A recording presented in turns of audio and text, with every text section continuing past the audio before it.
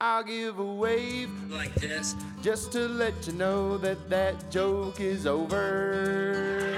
Okay.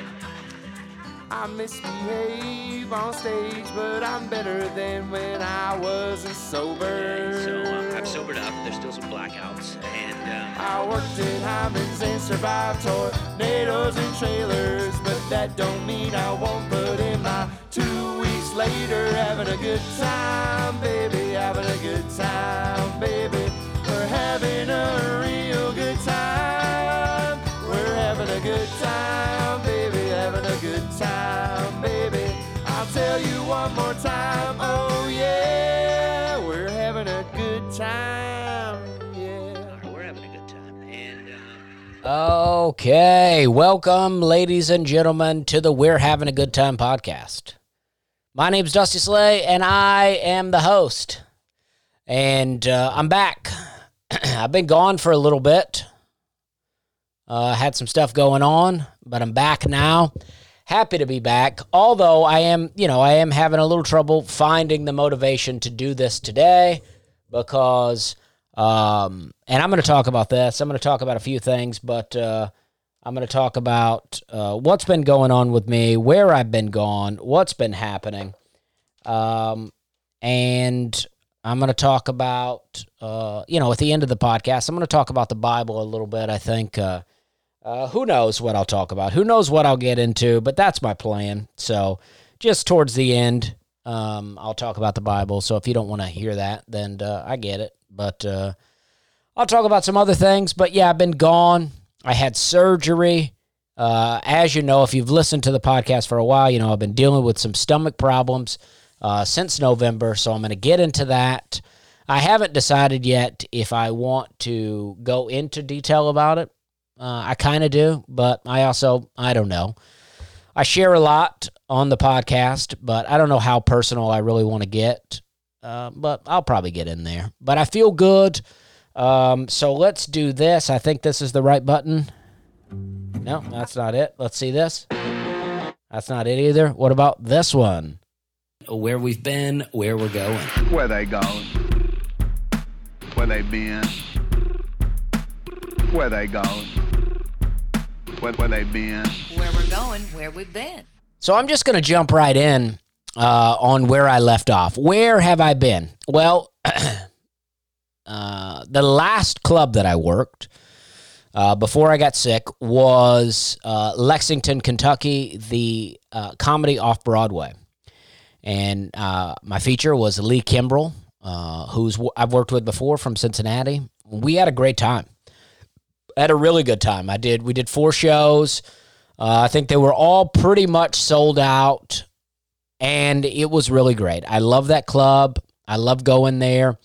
I love Lexington. I used to love Lexington a little more than I do now. It's they're very COVID strict protocol, which I don't like. I had a lady comment on a thing that I posted just yesterday. A very nice comment, but also, I want to see if I can find it. Because I thought it was interesting. Because it must be COVID stuff that she doesn't like. Because I don't know what other stands I'm taking to get people riled up. Let's see if I can find it. I should have looked this up before. It just came to me that she said this. We'll find it.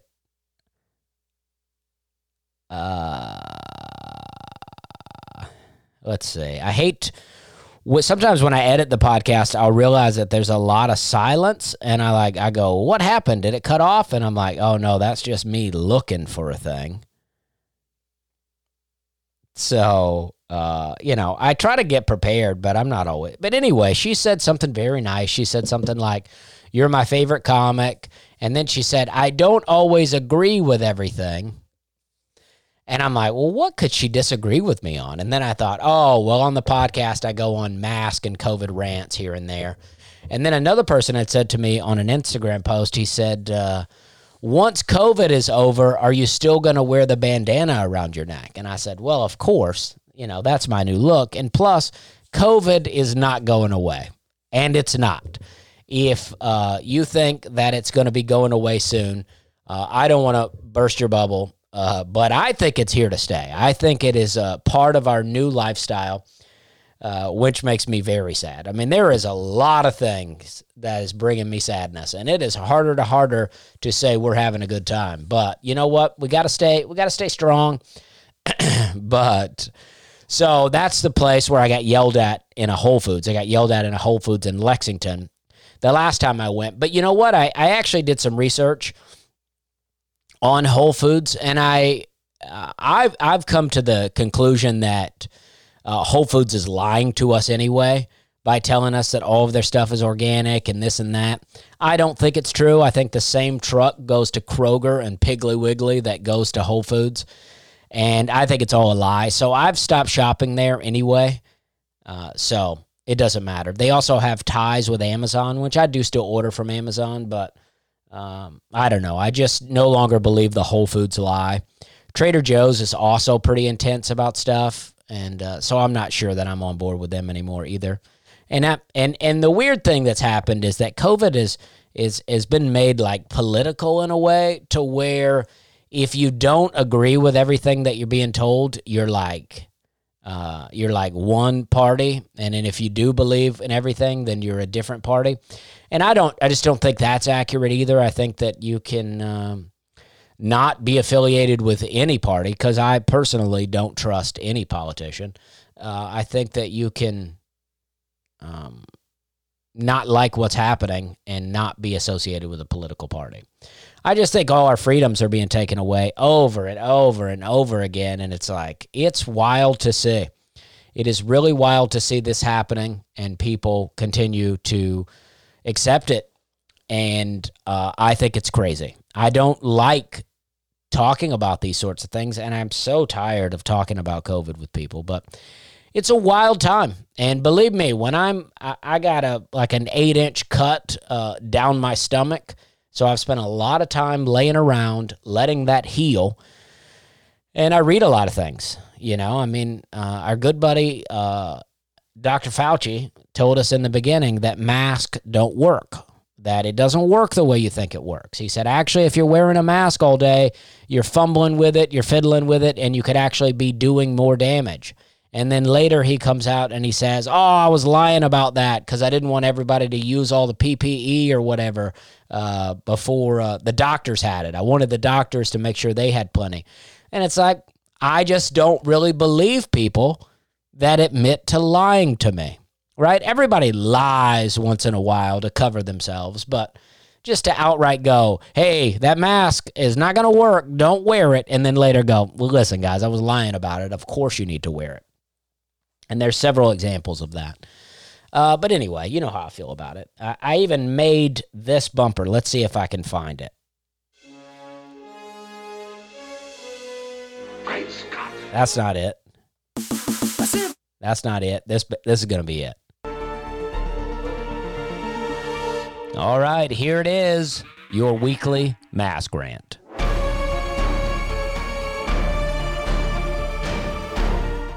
I made that, and I'm so proud of myself. I made that. That's the first bumper I ever made, and I just think it's funny, right? I think it's funny. It's hilarious to me. I went to, while I was in Lexington, I was staying at this hotel, and I had bought some cereal, and I wanted to eat the cereal in my hotel room, but I realized I didn't have a bowl. So I went to the front desk, and I said to the guy, I was like, hey, can I get a bowl? And he goes, you know, because of COVID, we got rid of all the bowls. We got rid of everything that you can touch, you know, so that it doesn't spread. And I'm like, oh, okay. And I didn't say this, but I was like, oh, okay. So, like, the sheets, you got rid of those because we all sleep on those. And, like, the glasses that are at the bar right now, you got rid of those. And so you got rid of, like, the carpet and the chairs and the toilet seats, you know, all the things that you touch. And it's like, I hope you wash the bowls, dude. You don't wash the bowls. And I didn't believe that they didn't have bowls. But I didn't, you know, that guy's just doing a job, you know, just doing what he's told. So the next morning, that night I ate cereal out of a coffee cup. And then the next morning I went to breakfast and I go, hey, can I get a bowl? And they were like, yeah, no problem. And they got me a bowl. And it was like just that easy. It's like, I know you got bowls around here, dude. So that's just one thing. And then this is another thing. I went to a restaurant with my friend and his dad. His dad was in town and I wanted to go to eat with them. So my friend lives in East Nashville, which if you're not familiar with the area, East Nashville is kind of more of a hipster side of town. And it's very cool. I love East Nashville. I love going there. It's got some of the best restaurants.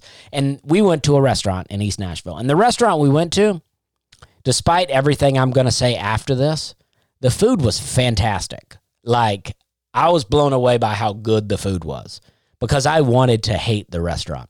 I walk in, I'm with his dad, and I know the protocol, right? You put your mask on to walk in the restaurant, and then you sit down, you take your mask off. I get it. I know that's happening. I just do it now, right? So we did that, and we go sit down, and then they say to us, they go, we appreciate you wearing your mask when you came in, and also anytime the server comes to your table, we want you to put the mask back on to talk to the server. And I had never heard that before. So I was like, okay. And if at that point, if it were just me at the restaurant or just me and my wife, we would have left because I'm not doing that. That's a weird game that I can't play. But they did it. And then my friend's dad had been drinking a bit, and I don't guess he heard them say that. So every time the server came back over, he didn't put his mask on. And I wasn't going to do it either. I'm like, if he's not going to do it, I'm not going to do it. So a lady comes up to us, and she goes, she's the hostess. And again, I guess these people are just doing their jobs. I'm not mad at the specific people. And she said, we do ask that you put your mask back on when the server comes over. And if you're not willing to comply, then I'll wait on you because I've had my vaccine. And I was just like, this is so weird. This is so weird that we're living in this place because I've been to states and cities where you would have thought that COVID never even happened. And in this restaurant, we're like living like we're under a real attack. And I've been in the hospital. So, and I'm all right, so I'm going to be done with this mass rant. That was fun for me. I've had a great time talking about it, and thank you for listening. But I'm done with it. And you know, I just want to state for the record, the weird thing is that, you know, people get upset with me about it, and I get it. I mean, people have been consuming the news, and they've been, you know, they're in a lot of fear. And if you want to wear the mask, I will never make fun of you about it. I mean, if you're alone outside, I will. In my head, I'll make fun of you about it. But, you know, if you're concerned and want to take precaution, I mean, I'm all for it. I'm all for you being safe, and I'll never do anything to disrespect you. I'll never try to invade your space and make you uncomfortable in any kind of way. I respect people's personal freedoms. But I also expect that people will respect my personal freedom. And the weird thing that's happened is it's like, well, if you don't do this, then you're going to get me sick. And I just don't believe that's true. I had a friend tell me one time, he was like, my mom was in a room with another lady, and they had to remove their mask for just a second. And in that second, they got COVID. I just don't believe that's when it happened. I believe it just happens. A lot of my friends who have got COVID, and I don't think that it's not real, and I don't think that it's not serious, but a lot of my friends that have gotten it are some of the most heavy mask wearers I know. And I just think it's something that you can't hide from. And, you know, I don't know. So anyway, the food was delicious. We had a great time, but it was very awkward because my friend's dad was like, he's like old school and like flirting with the waitresses and stuff. And I'm like, even my friend was like telling his dad, you can't do that anymore. And it was pretty uncomfortable, but also hilarious at the same time. And then, you know, he tipped well and we had a good time and it was great. But it is a weird time we're living in. I just heard somebody talking about the movie V for Vendetta. Apparently, I've ordered the movie because I want to watch it now, but apparently it's about a virus coming to the world and then an authoritarian dictator coming in and taking over because of the virus. And I'm like, ooh, that's kind of spot on. You know, who knows what's going to come, but I hope for the best. I always hope for the best. But this podcast has gone in a different direction than I wanted it to go. But I had a great time in Lexington. The comedy club is so great, and the audiences. I said it was sold out. COVID sold out. Obviously, they're spread out. Tables have been removed. Obviously, all that's happening. And then I'm going to Bloomington, Indiana this weekend to the Comedy Attic. I'm very excited. I've never been to the Comedy Attic, and I've only heard great things about the club. I hear that's one of the best clubs in the country, and that the owner of that club does a really good job of running it, and he really cares about comedy, and I appreciate that. My wife's been there several times, and she's worked that club, and she's got nothing but good things to say about it, and I'm excited to go. I'm excited to work that club, and this will be my first week back after the surgery. So now I'd like to talk about that a little bit. I just want to give you a rundown. If you haven't tuned out because you're upset with me about my COVID rant, thank you for sticking with me. Unfortunately, I don't know what to talk about these days. I mean, it's like COVID has taken over the world. Almost every time I meet with someone, at some point in our conversation, it's going to be about COVID. It's going to be about how has it affected you? What's been going on? What's it like in your area? That's the new talk.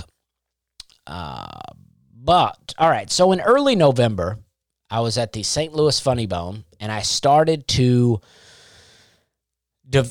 experience some stomach pains. I had really bad stomach pains, and you probably know about all this anyway, and I had bad stomach pains all that weekend. I still did shows, but I had bad stomach pains. And then after the St. Louis weekend, I had a week off, and I started to get better. Things started to feel better, but I had gone to the doctor during that time. I went to the doctor to get my stomach checked out, which I don't do often.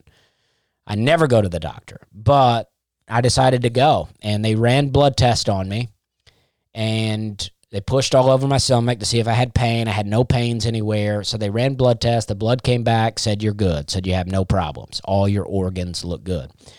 So I said, great, all right, well, I don't know what that pain was all about, but let's move past it. And then I would feel fine for about a week, and then suddenly the pains would come back. And I thought, well, maybe it's something I ate, so I'll avoid that. And then I would get better, and then for about a week, and then the pains would come back. So I did a lot of shows in November and December in pain. I was in a lot of discomfort throughout those times, but I still did my shows because I'm a hard worker. I don't like canceling shows. I've canceled 3 weekends because of the surgery, and I canceled 2 in January because of other problems. And I don't like doing that. I hate that. I hate not working. It's not in me to not work. So I've canceled in Auburn, Alabama, that weekend there. That's basically my hometown. And a lot of people that I grew up with were coming to the shows, and it was going to be this great reunion of sorts. My stepbrothers were going to be coming, people from all around, people that know my dad and my mom, and it was going to be really great. And I went into the hospital, so I missed that. I missed my weekend at Side Splitters in Tampa, Florida, which I love Side Splitters, and I was so excited to go to Florida for obvious reasons, because I hate wearing a mask, and Florida's living free down there. And I was very excited to go. And then I had to miss a weekend in Phoenix, Arizona, which I haven't been to Phoenix in a long time. I was excited to hang out with my friend David Ross, and I was excited to do comedy at Stand Up Live in Phoenix, but I had to miss that.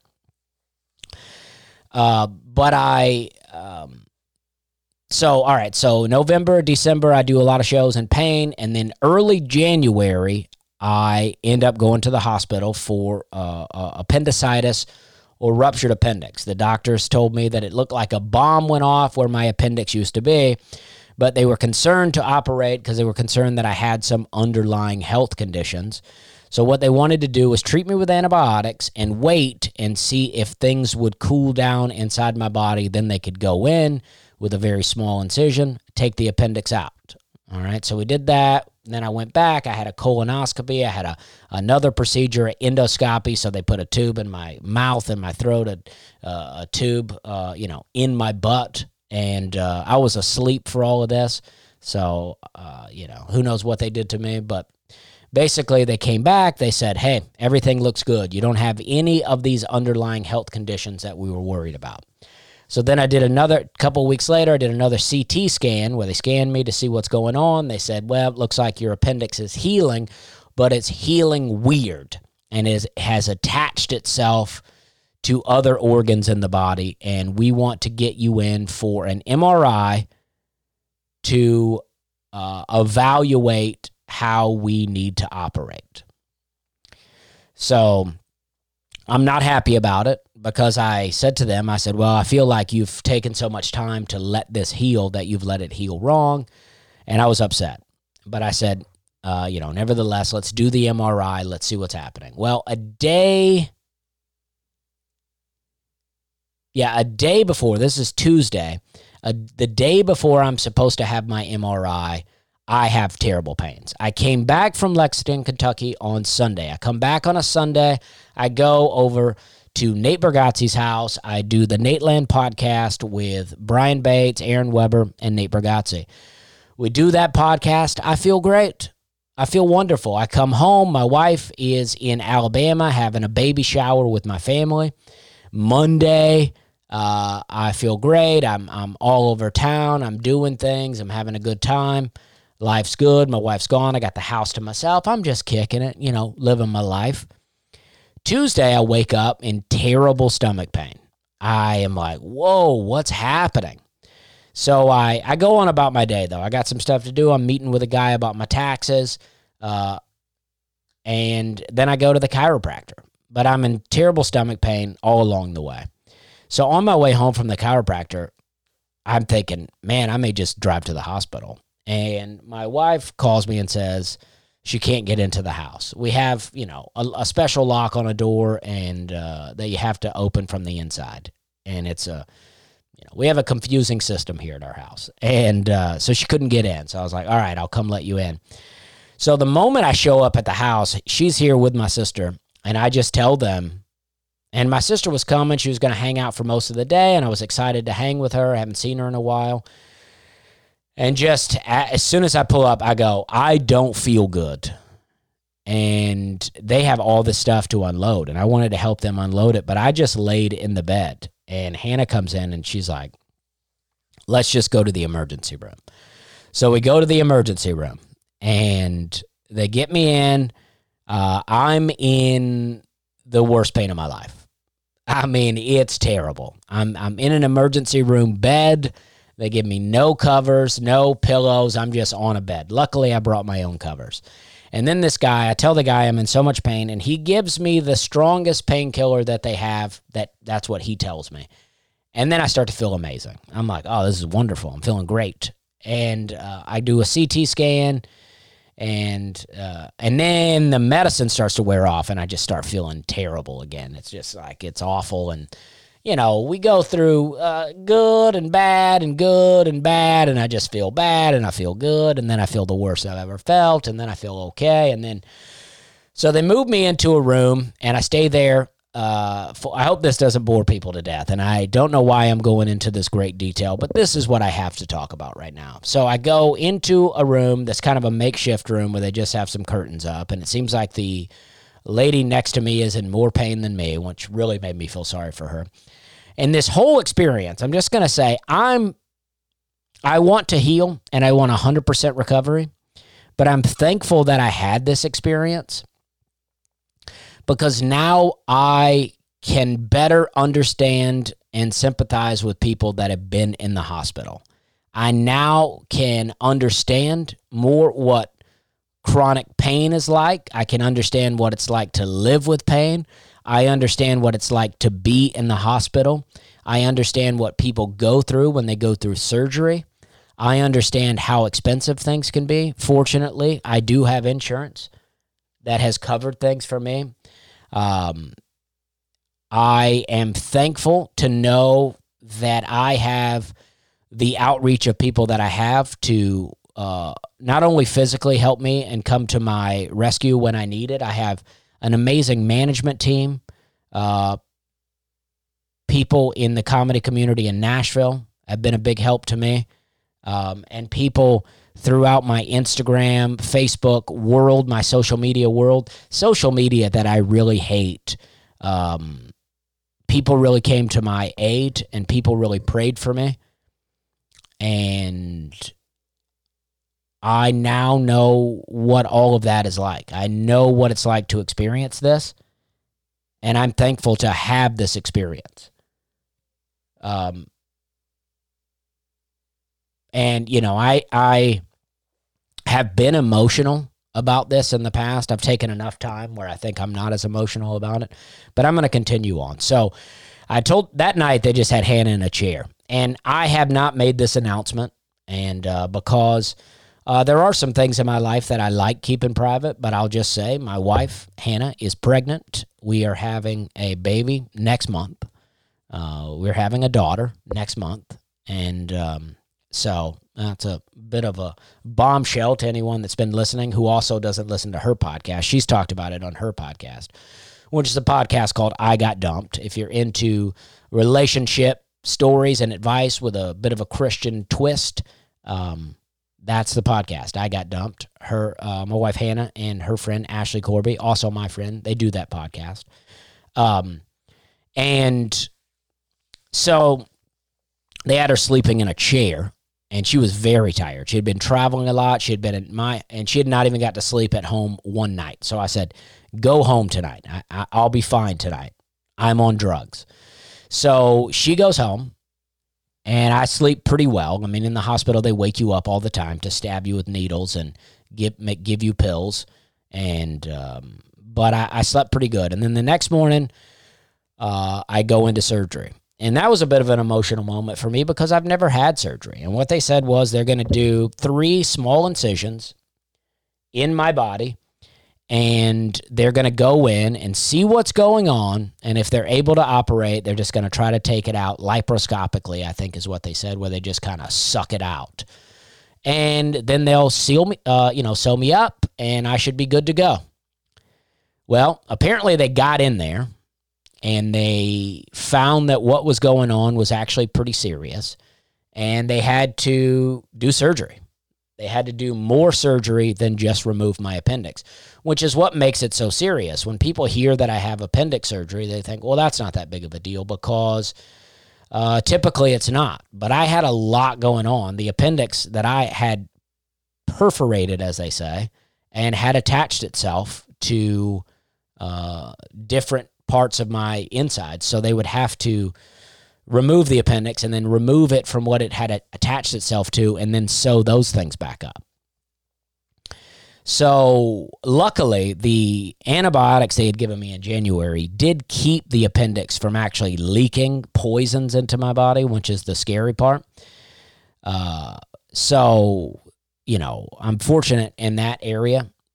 So I think I go to sleep thinking that I'm going to have 3 small incisions in my stomach, and I wake up with like an 8-inch scar up my stomach, which I've never had surgery.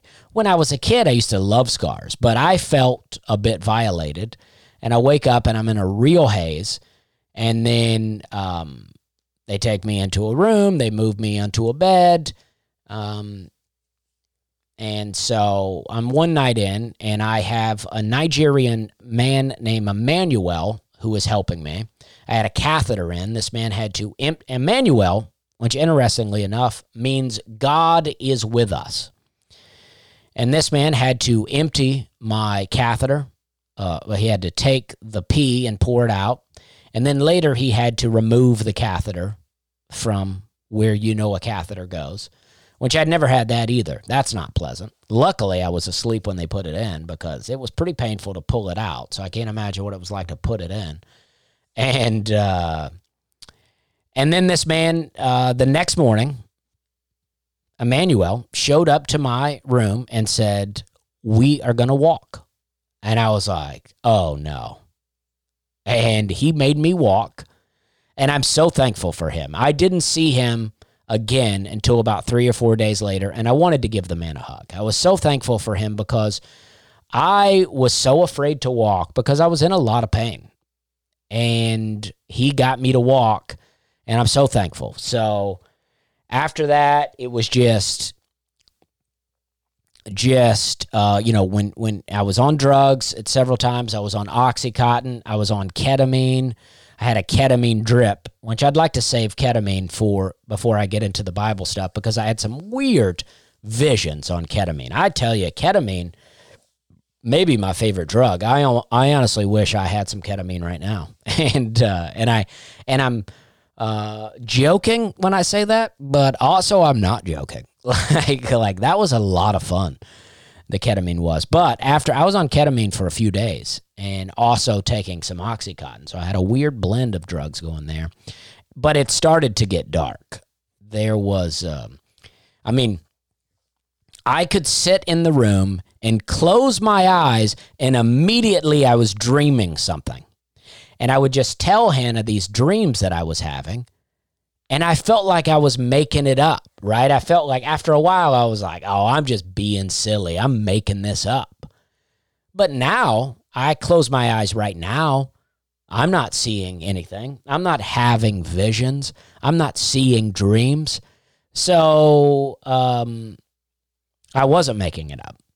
But it was wild, right? But when they give you anesthesia, they give you drugs, your body stops. Your bowel functions stop, right? So they need to see those things come back online and see those things start working again before they let you out of there. So it was just a long 6 days that I stayed in the hospital, 6 nights, 5 nights after the surgery.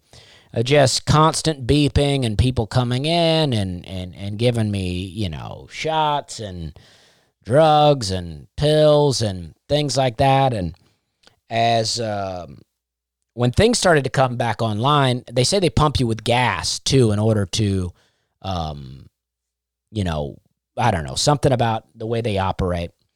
But I will say, I never liked the hospital. I don't trust the medical industry. I don't like it. I'm not into it. I don't like all of the pharmaceuticals. I don't like that stuff, right? But I will say, I was really treated well. The nursing staff, they have nurses and then they have other people. I forget what they're called. They're called, I don't know. They're basically nurses, but I think, I forget what they're called. Practitioners. I don't know. That's not right. But what do they call them? I don't know. But I was treated so well. There were only a couple of people that I experienced that annoyed me. I hated it when most of the time, I'm sick, I'm laying in a bed, they don't bother me, but sometimes they'll come in and go, can you put on a mask? Can you please put on a mask? And I'm just like, oh, geez, I'm dying here, and you want me to put on a mask? And I get tested for COVID when I go in, so I don't have it. And, but anyway, but for the most part, even some of the people that annoyed me about the mask, in the end, I really liked and really respected, and I appreciate what they do. Wow. Being a nurse, working in that industry is definitely got to be hard work. I know there was a lot of nurses making TikTok videos during COVID, and but in my experience being in there, it was really amazing, and I really appreciated them. And there were several nurses and stuff that I experienced that I don't know, that I just thought they were so great. And so as your body starts to come back on, I started to experience gas pain, right? Because my body was not fully functioning, so I could not release gas. And that is the worst pain I've ever experienced in my life. I've had all kinds of things happen to me. I have been punched in the face so many times. I've been stabbed with pencils. I've been shot with a BB gun. I've had car accidents. I've rolled four-wheelers. I've twisted my ankle to where my foot swelled up so much I couldn't put it in a shoe. I've been punched in the jaw to where I could barely open my mouth. I've had bloody noses, and there is nothing like that gas pain. I cannot explain it, but it hurt so bad. And I'll tell you this is a little funny, but it's true. I was in so much pain almost all night dealing with this. And in the morning, I pooted, just a small poot, and a tear came to my eye. I've never gotten emotional over a poot before in my life. And I did it, and a little tear came to my eye, and it felt amazing, right? So as time went on, there was one thing, and I'm not going to get too into that. I've already shared the poot, which I almost wish I didn't, but I could still edit it out, but I'm not going to. The doctors needed to see me do something specifically before I got out of the hospital. They were like, this needs to happen before we can let you go.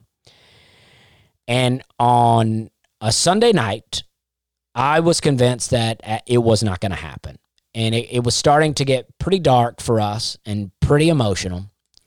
And Hannah was like, I'd like to put out a message to your friends and fans, I guess you say. I never like that word, fans, followers. I don't care for those things. I like friends.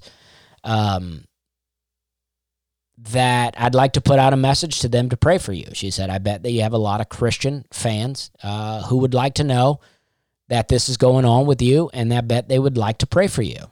And I said, okay. I didn't want to do it because I look terrible, and I don't like getting emotional on social media. I don't like that. I've seen people doing things like that, posting videos of themselves crying and saying that this is natural.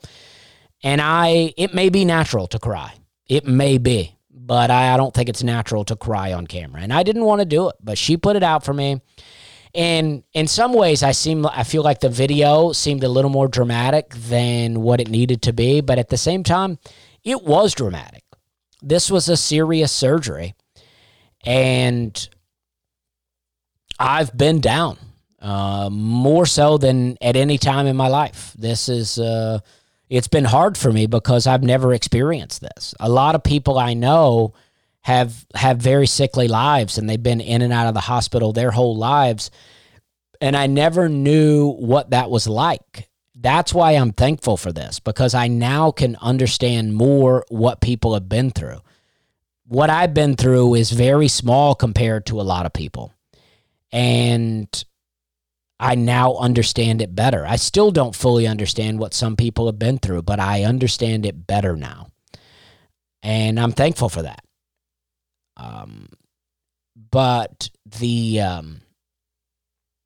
So Sunday night we put out that video, and on Monday morning I woke up very early. I always woke up early in the hospital, usually because they were coming in all the time. But I woke up around 5, and I actually was not feeling good, not feeling positive. And I said to Hannah, I just would like to pray out loud. And I prayed out loud, and it got emotional. It got very emotional. And shortly after we prayed, a doctor came in. Earlier, the doctors usually came in around 6 or 6:30. This guy came in alone. I had not seen him. He came in alone at 5:30.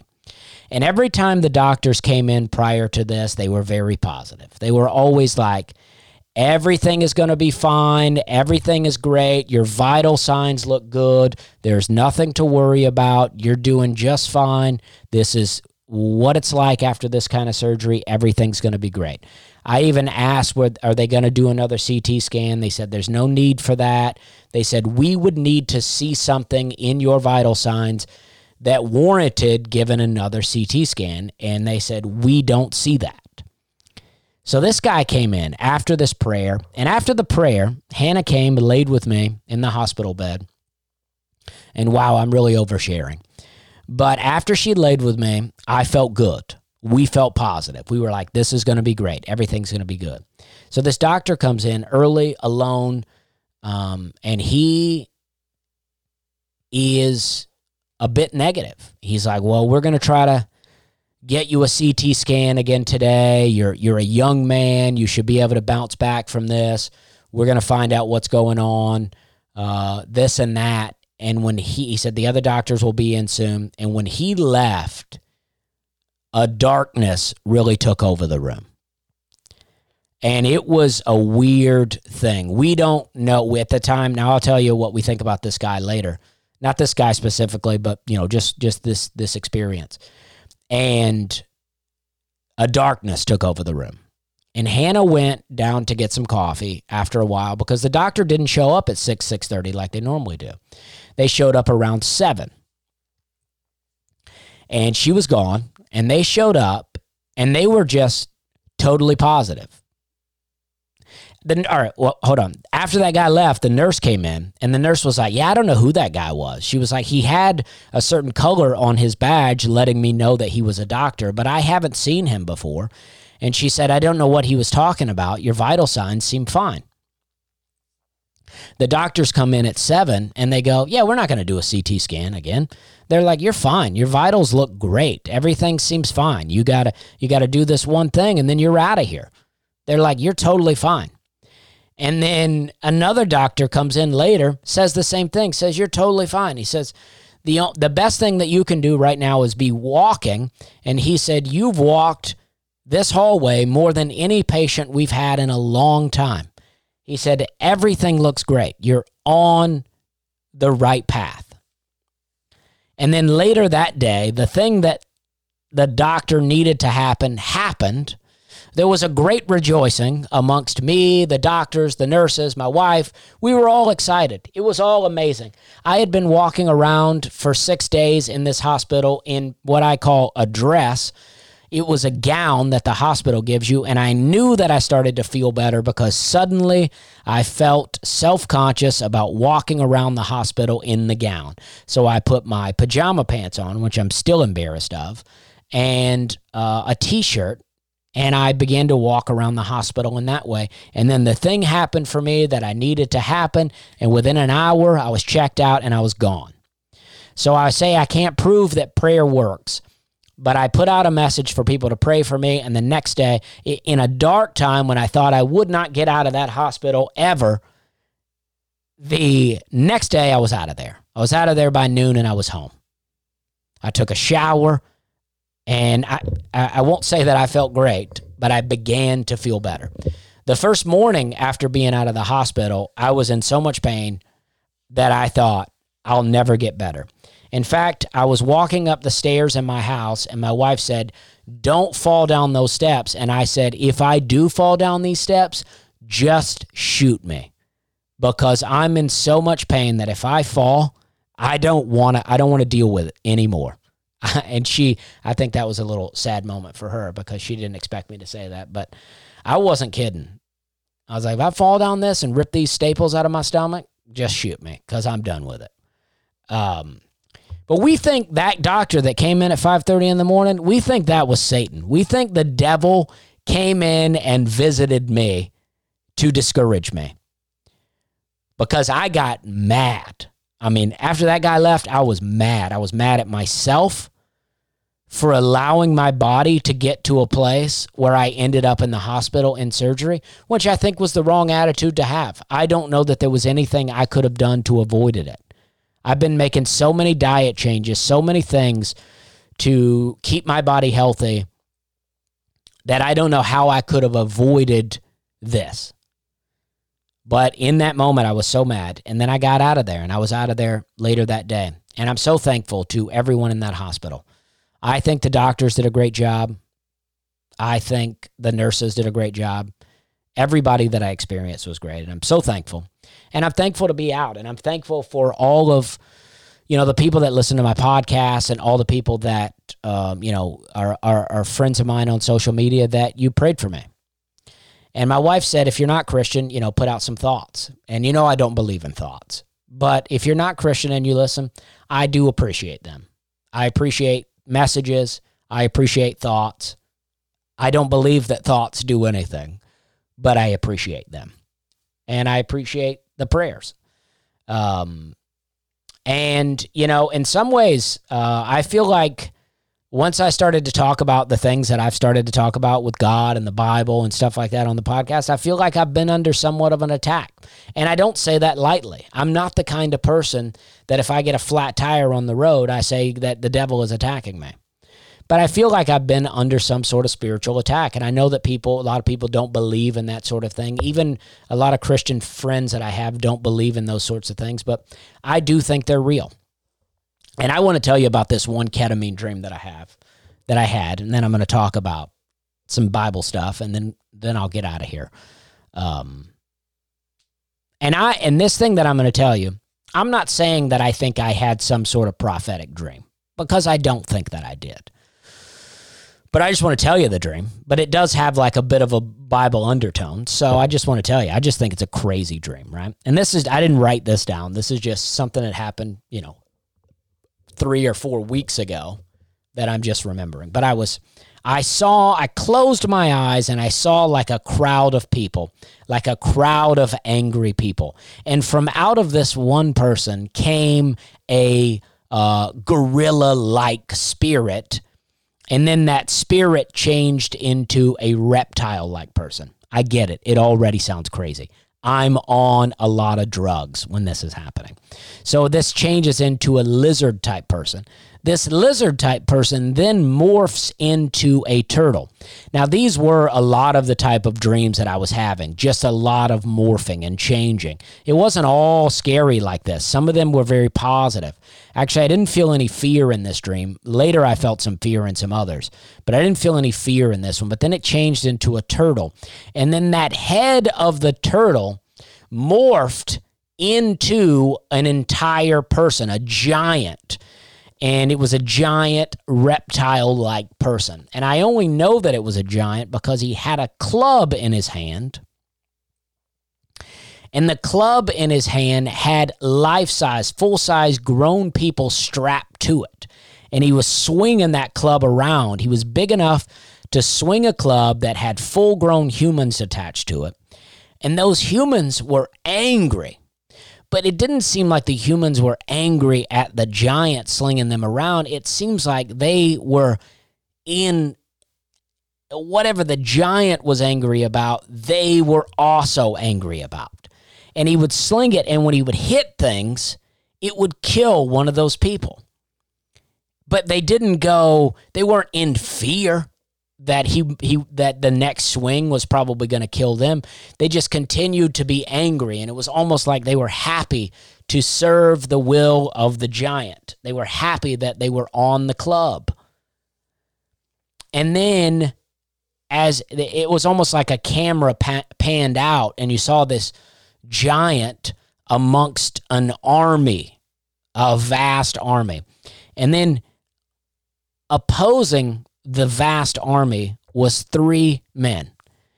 And I interpreted these men in the dream. I interpreted them as men of God. And one of those men just waved its arm almost like it was swinging a sword. And with that created a wind. And effortlessly, the wind took out a large portion of that army. And then I awoke and I opened my eyes. I don't even think I was asleep.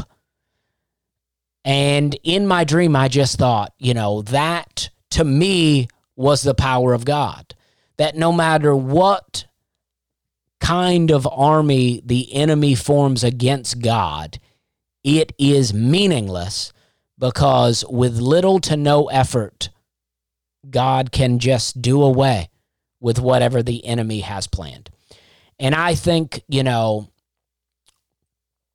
for yourselves, especially if you are Christian people or people that are thinking that you need something in your life, something spiritual, some type of Christianity, I think that's a good message. That no weapon formed against you shall prosper. It doesn't matter what's formed. It can't get to you. Now, being that I've been in the hospital at times, both times that I've been in the hospital, called for me at brief moments to question things in my own walk.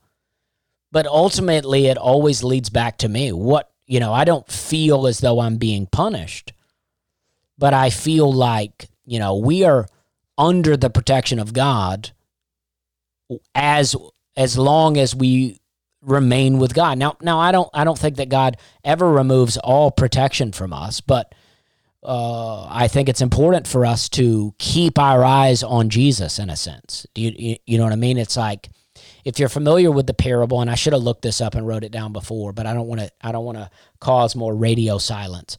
But there's a scene, and I think it's Peter, where the disciples of Jesus are in a boat and a storm has come, and they see Jesus walking on the water, and Peter asked for Jesus to allow him to walk on the water. I don't remember it exactly. But Jesus says, yeah, come out. Come on, walk. And Peter, looking at Jesus, steps out onto the water and is able to walk on the water.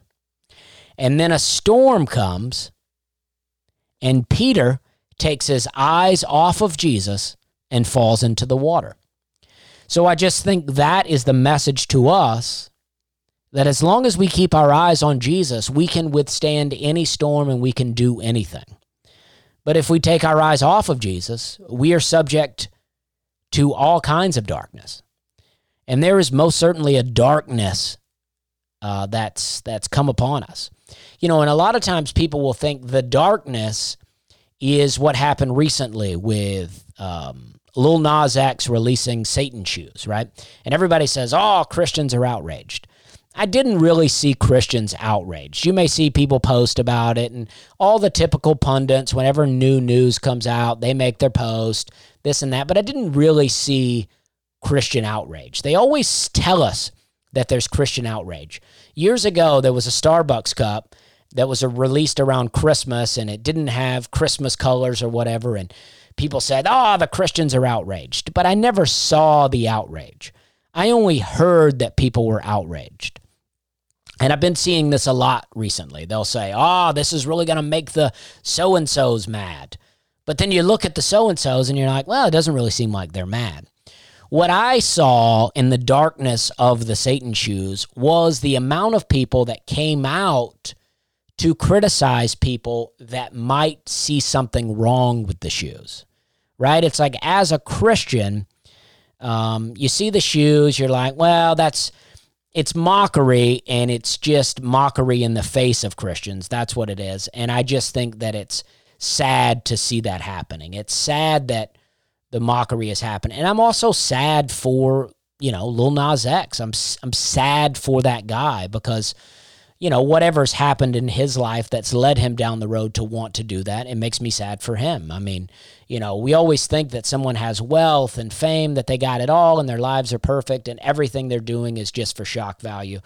And that's also what I saw from this. It's like, I wasn't the least bit shocked to see the shoes because shock value has become boring nowadays because everybody does everything to be shocking, to where it's like, what can you do? I remember when I moved to Charleston in 2003, I went to a Halloween party with my roommate at the time at a bar downtown, and one of the costumes was a guy dressed as Jesus on the cross. And it was such a celebration in the bar, and I had never seen anything like that, and I was so taken back and so upset by it. But that was 17 years ago, 18 years ago almost. And so it's like, at this point, that stuff's not shocking to me anymore. But the shock was the amount of people that came out to defend it and say that you're ridiculous if you find fault in it. And I don't know. I just think that, I don't think it's cool to mock anyone's religion. I don't think it's cool to mock anyone's belief system. And so it's like, yeah, and I think it's sad for the guy. And I hope that, and it's like people are really offended when you say that you feel sorry for someone. But I just want to read a couple of things because this is something that I believe, and I think that even a lot of my Christian friends don't believe this. And I believe that the commandments of the Old Testament, I believe that we are supposed to follow them. Now, there's some that I think are done away with. like animal sacrifice. I think that we're done with that. I think that Jesus put an end to stoning people in that practice. I think he put an end to that when he said, "He who is without sin cast the first stone," and then no one was able to do it because no one is without sin. And I believe that that's Jesus saying to us, listen, God put that order out there, and I'm not saying God shouldn't do that. I'm not saying that God was wrong, but I think he was saying, none of you are without sin. And the Bible says that if you're guilty of one, you're guilty of the whole thing. You're guilty of all of them. So we're all guilty, and I don't think any sin is greater than any other.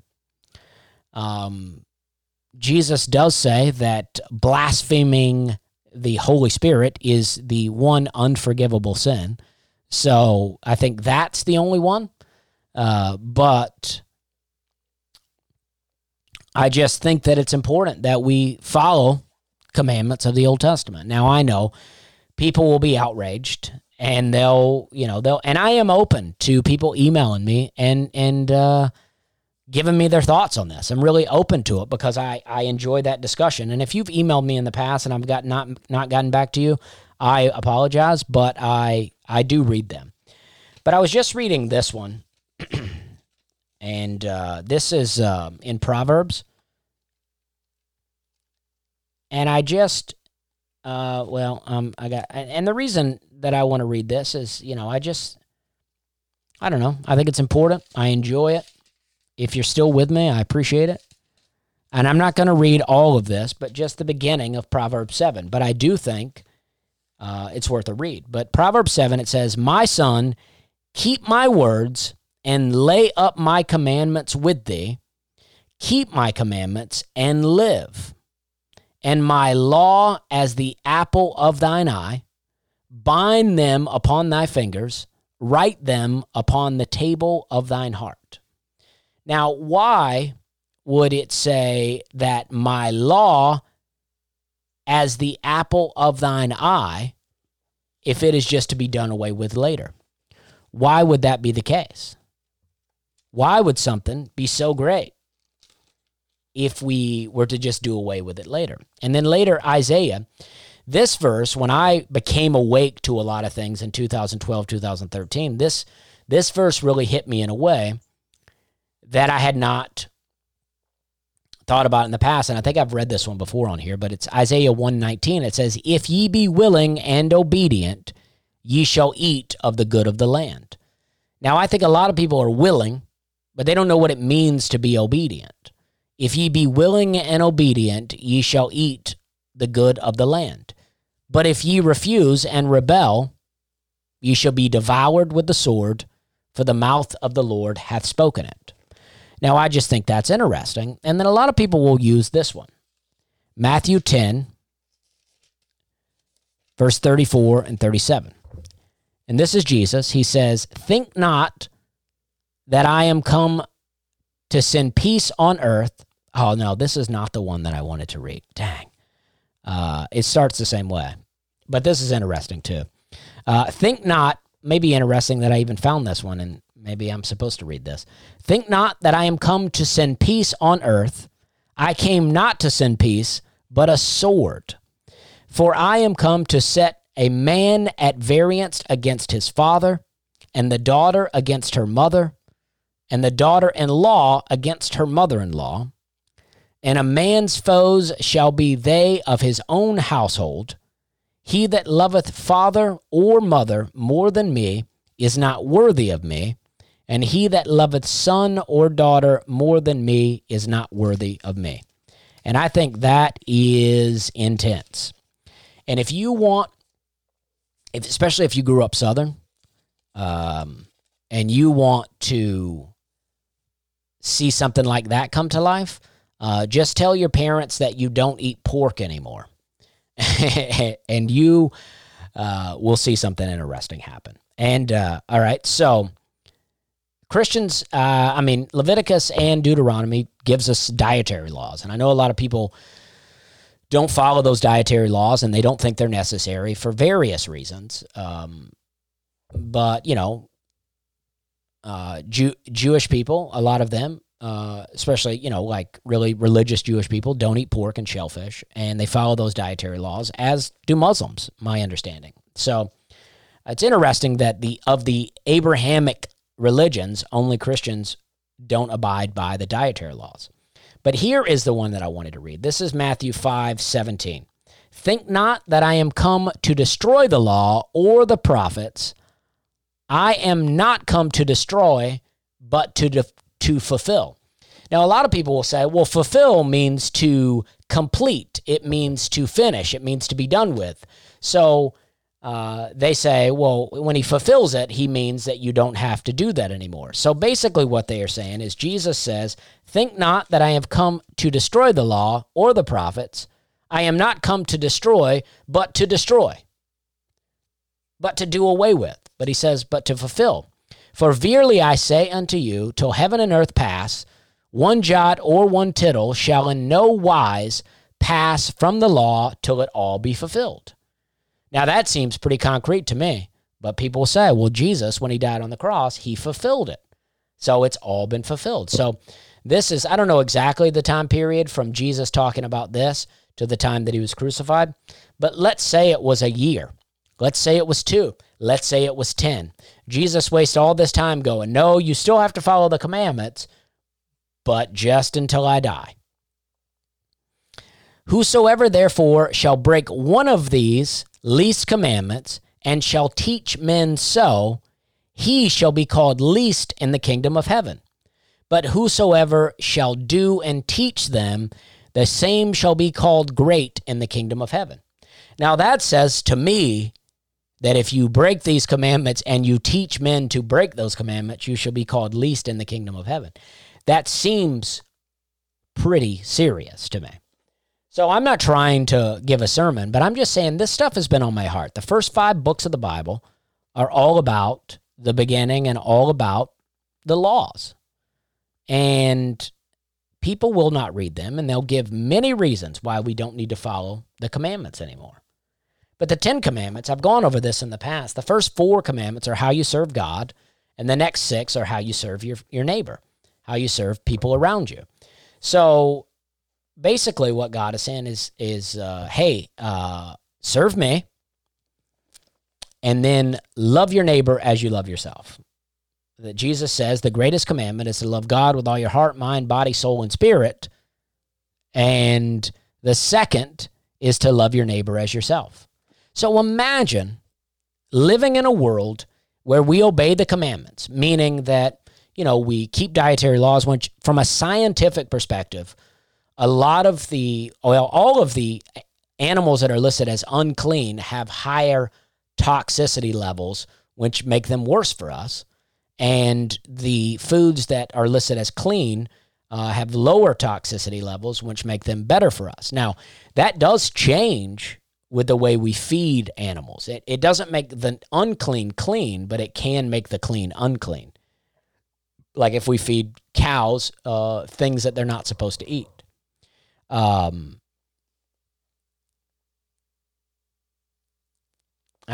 Jesus even goes on to say a little later, you have heard that it hath been said, thou shalt love thy neighbor and hate thine enemy.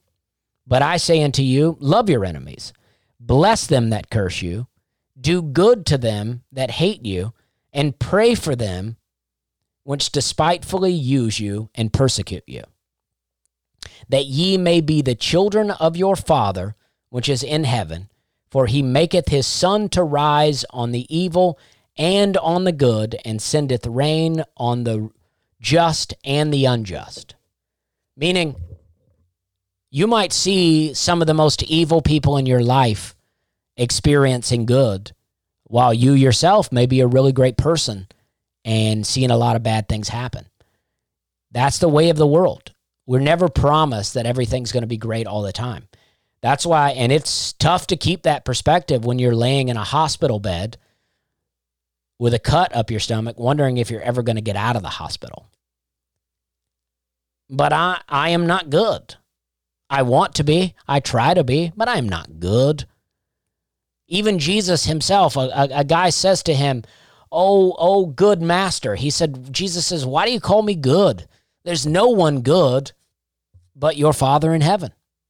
Even Jesus says I'm not good, so I'm definitely not going to call myself good. But, you know, we all want to feel good. We feel like, well, I'm a good person. So when I'm laying in a hospital bed, I'm like, why did this happen to me? Well, it's going to happen to us all, and I'm most certainly not a good person. I try to be, but this stuff makes me feel good. I know this is called the We're Having a Good Time podcast, and I'm a comedian. But long before I was a comedian, I was a person that worked a regular job that read my Bible. And in 2012, I quit drinking, and I started reading my Bible in a new way, and I almost quit comedy. I was like, I don't even know if I want to do comedy anymore. But as I grew closer to God, more things became available to me, and I found a great love in comedy, and I found success in it. Now, these things I'm talking about are not popular things to talk about, and who knows what's going to happen. But I just want to, spread the message that, a lot of people want to really demonize Christians because of, something they've read or somebody they know that claims to be a Christian but is doing bad things. But it's like the message of Jesus is to be good to your fellow man, be good to your neighbor, even your enemy. Pray for them. He doesn't say go and retaliate.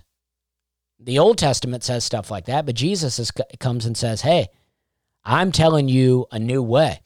And there are a lot of changes in my mind from Old Testament to New, but I don't think that following, commandments and dietary laws did change. I don't think that they did change. And there's a lot of things that I say that most of my Christian friends disagree with. But that's why I try to just show things from the Bible. And I am open to conversations. I don't want to argue, but I used to go to the church. One of the last churches I went to in Charleston, I really liked the people. But I'd go to church, and then I'd go to lunch with them, and I'd want to talk about the Bible. And it was almost like people were like, hey, we just did that. We were just talking about the Bible. Now we're having lunch. Let's talk about sports. And I'm like, hey, I love sports, but I got 1 million people to talk sports with. I don't have a lot of people to talk to the Bible about with, and that's still the case. So I'm open to these discussions. I'm open to hearing what you have to say because I'd love to have a back and forth about verses and what I think they mean. And a lot of people will use Paul. They'll reference Paul from the Bible to say how things have changed. And my answer to a lot of things in Paul is I say, well, God makes the laws, and Jesus, being God, has the ability to change things, even though it says God is forever unchanging. But no one else does. So if the first reference is from Paul, well, where did Paul get it from to make that change? So I think either two things. Either Paul was a false prophet, which I don't believe, or our interpretation of what he's saying is wrong, which is more likely the case. But, man, this has been a good time. This does make me have a good time. I'll be in Bloomington this weekend. Come see me. And this week, try to find a way to love somebody. You know what I mean? Love somebody that doesn't like you. Pray for somebody, especially at work or wherever. If you know somebody doesn't like you, pray for them and pray that good things happen to them. Don't just pray that they suddenly will start being nicer to you. Pray how you can be nicer to them. Pray how good things can come their way. And, the next homeless person you see on the street corner, give them some money. Give them more money than you would normally give them. And tell them, God told me to give you this money. And I'm saying that is a good message to them. I'm not saying that that's who I am. I'm just saying, just do it. If you normally would give 50 cents, give $1. If you'd normally give $1, give $5. Give enough to where you're like, oh gosh, I can't believe I'm giving this guy this much money. And then drive away and forget about it. I appreciate you guys listening. Thank you for your prayers. Thank you for your thoughts. Thank you for your messages. I appreciate you. We're having a good time. I can't wait to see you.